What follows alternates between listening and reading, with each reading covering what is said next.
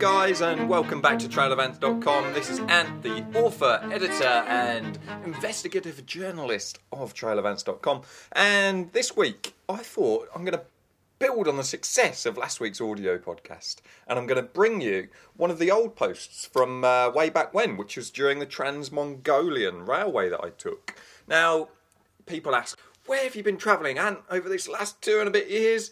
I say to them, this is really well rehearsed, so see if you can keep up. Well, I flew from London to Moscow, took the Trans-Siberian to Mongolia, shooted around the Gobi for a while, took the train into China, took the train to southwest China, then overland into Tibet, and then overland into Nepal, dropped into North India, sunk into South India, spent Christmas there, went to Sri Lanka, came back, toured around South India, my motorbike, flew to Singapore, then through to Sumatra, right the way through to Bali, then I took over a year in Australia before bouncing over here to New Zealand. So that was my trip. What about yours? And it goes a little bit something like that.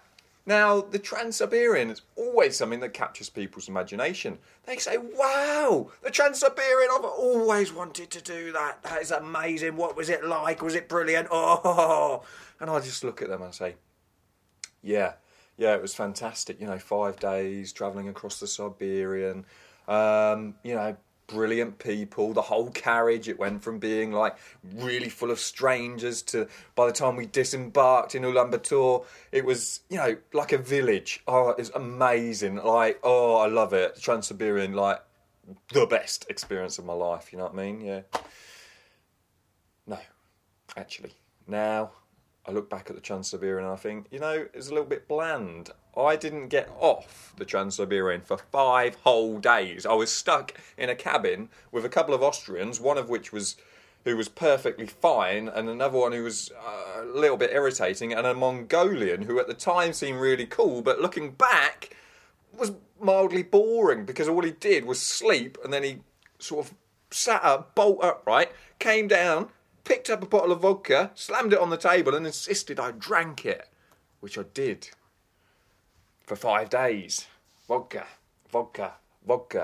And then, when he was suitably drunk, he would pull out some Mongolian pop on his laptop.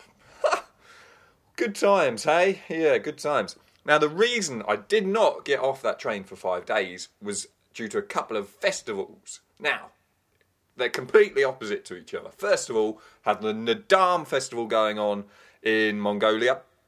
Had to get there for the start of that in order to get accommodation, which I booked prior to leaving because I was super, super planned. And the awesome, incredible, unforgettable Glastonbury Music Festival in England. That was my last weekend in England. Then I zoomed across to Moscow, took the train right through to Mongolia, jumped off, and before I knew it, I was surrounded by kind of wrestlers and archers and just the most amazing time in Mongolia. And that, just bringing it right back to what I'm talking about, that is the post I'm going to read you today. So what I suggest, if you're at work or you're at home and you're surrounded by things that are going to distract you, I just urge you, roll the seat back, put the feet up, maybe grab yourself a nice warm glass of fermented horse's milk and listen to this tale, which is entitled, and now I have not edited this, and it was written on July the 8th, 2007. Yes, 2007, so I've dusted it off just for you guys. Sit back and listen to the post entitled Trans-Mongolian. It's right down my street.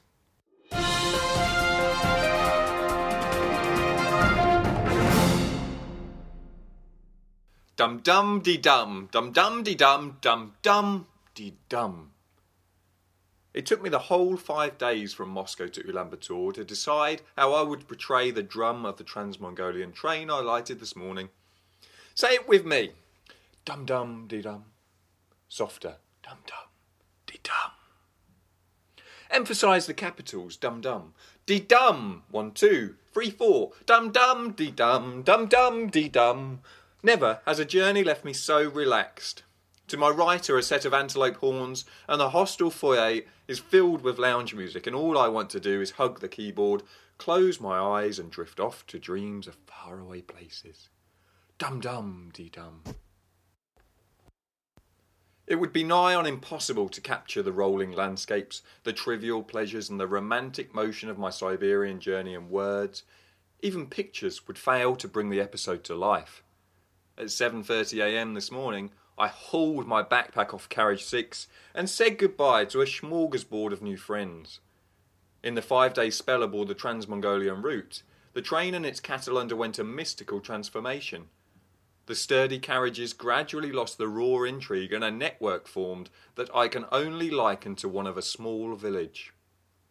My immediate neighbours consisted of 2 Swedish and 2 Dutch to one side and 4 Italians to the other, while my housemates took the form of Austrians Tony and Evelyn and Erdambator of Mongolia, seemingly the only Mongol in the village. Life, it seemed, could not be better. At the top of the street lived Lancastrians Gavin and Les, and together with our extended community, we rolled through 29 stations, exchanging jokes and learning about each other's quirks, cultures and goals. The social highlights of the day were pulling up at a station and alighting to stretch our legs. Maybe meeting a new neighbour and watching with admiration as the network filtered out and undertook their desired tasks. Along the daytime stations there were usually 10 or so local ladies selling their produce. Dried fish, beer, bread, fruits, ramen noodles, etc., which meant there was always a feast to be had with my housemates when we returned to our home in the period after.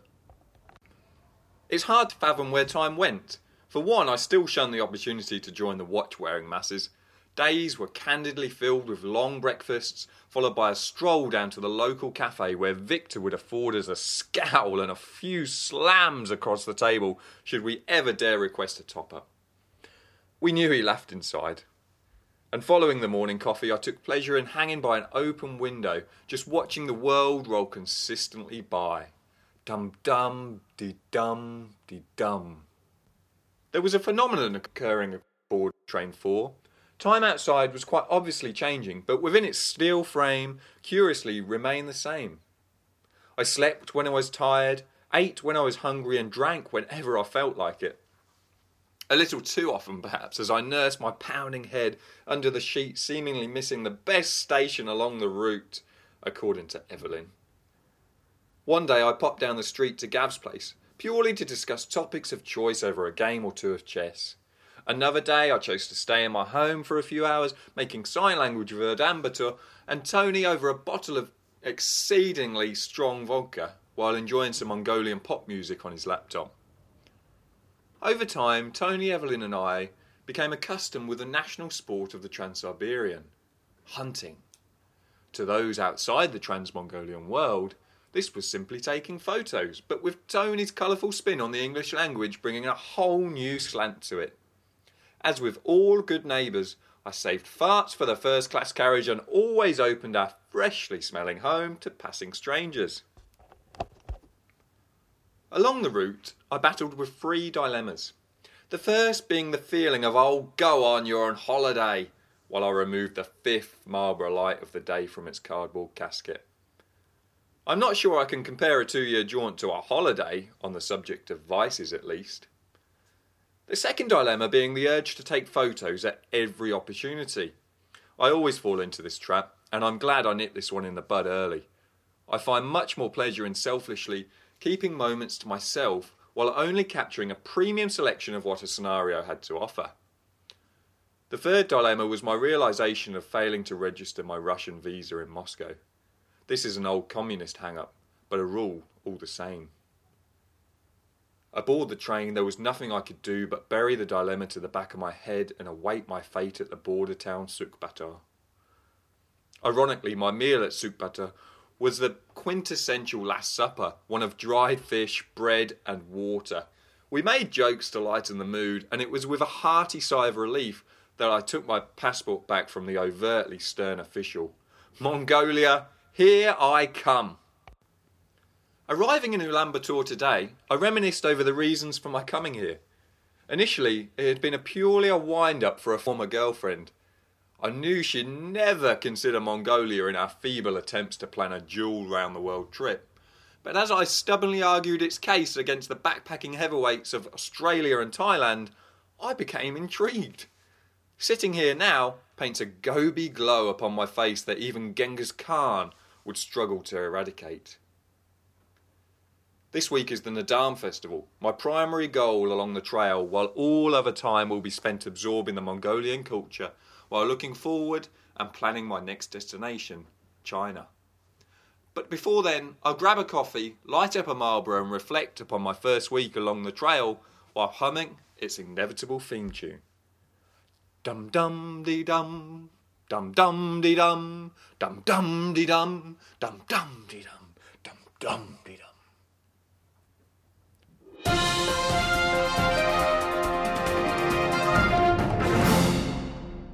So guys, that was well over 2 years ago now that I took the journey across the Trans-Siberian Railway. If it's something you're planning on doing over the course of this winter for the Northern Hemisphere or in the summer, there's one thing I'd definitely sell you, and I've met quite a few people over my course of my travels that have also taken the Trans-Siberian, and their journey is always enriched by the people they met and the activities they took part in when they alighted from the journey between Moscow and Ulaanbaatar. So here's the advice: get off the train. Now, from my understanding, you do have to plan that in advance. This is Russia. It's not a hop on, hop off like you might expect in your own country. So do plan that ahead when you're booking the ticket, because you probably have to book single tickets. But there is so many things to do. Now, Russian culture isn't really of great interest to me, so again, that probably contributed a little bit to my less than glowing report at the beginning of this reading. But some of the activities I've heard of, you can stay with Siberian families, and that will involve a lot of vodka drinking, believe me. But I've also heard you can go diving in Lake Baikal, which is a huge lake, the largest freshwater lake in the world, I believe. And you can actually go diving in there, and it's full of fish and the Baikal cod, which is quite famous, and you'll see a lot of that along the Trans-Siberian Way.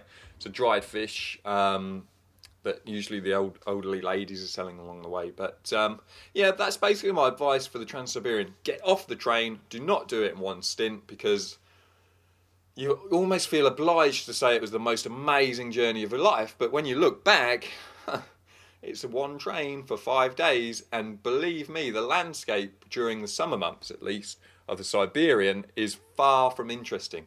All you're looking at, guys, is pine trees after pine trees. I look back at photos, and gladly I've deleted quite a lot of them now, and I found I was taking photos of the railway workers. Now, you name me another railway journey in the world where you want to take photo of the railway worker, and I'll tell you why I did.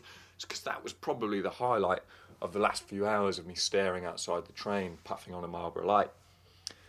So, while I do believe there are numerously more exciting train journeys in the world, just look into Europe, look across South Australia, the Ghan there, any railway journey in Asia, I'd probably say, as well as a lot of the ones in South America, are going to give you much more exciting times. But in terms of epic journeys, the romance of travel still seems to cling to the Trans-Siberian.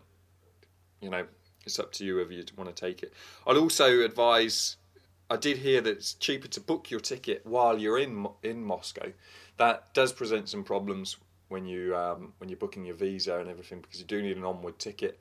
It's a little bit of an archaic system for the Russian visa, and I found a lot of the paperwork was bypassed. I did not go through an agency, but I did buy my tourist visa, etc., online, which is probably not the way you're supposed to do it, but at the end of that, it's the easiest way to do it. So if you want more information on that, just drop me an email, and I'm happy to reply. That's ant@trailofants.com. But anyway, you can take your feet off the desk, you can roll your chair right up to that monitor, and get on with your day.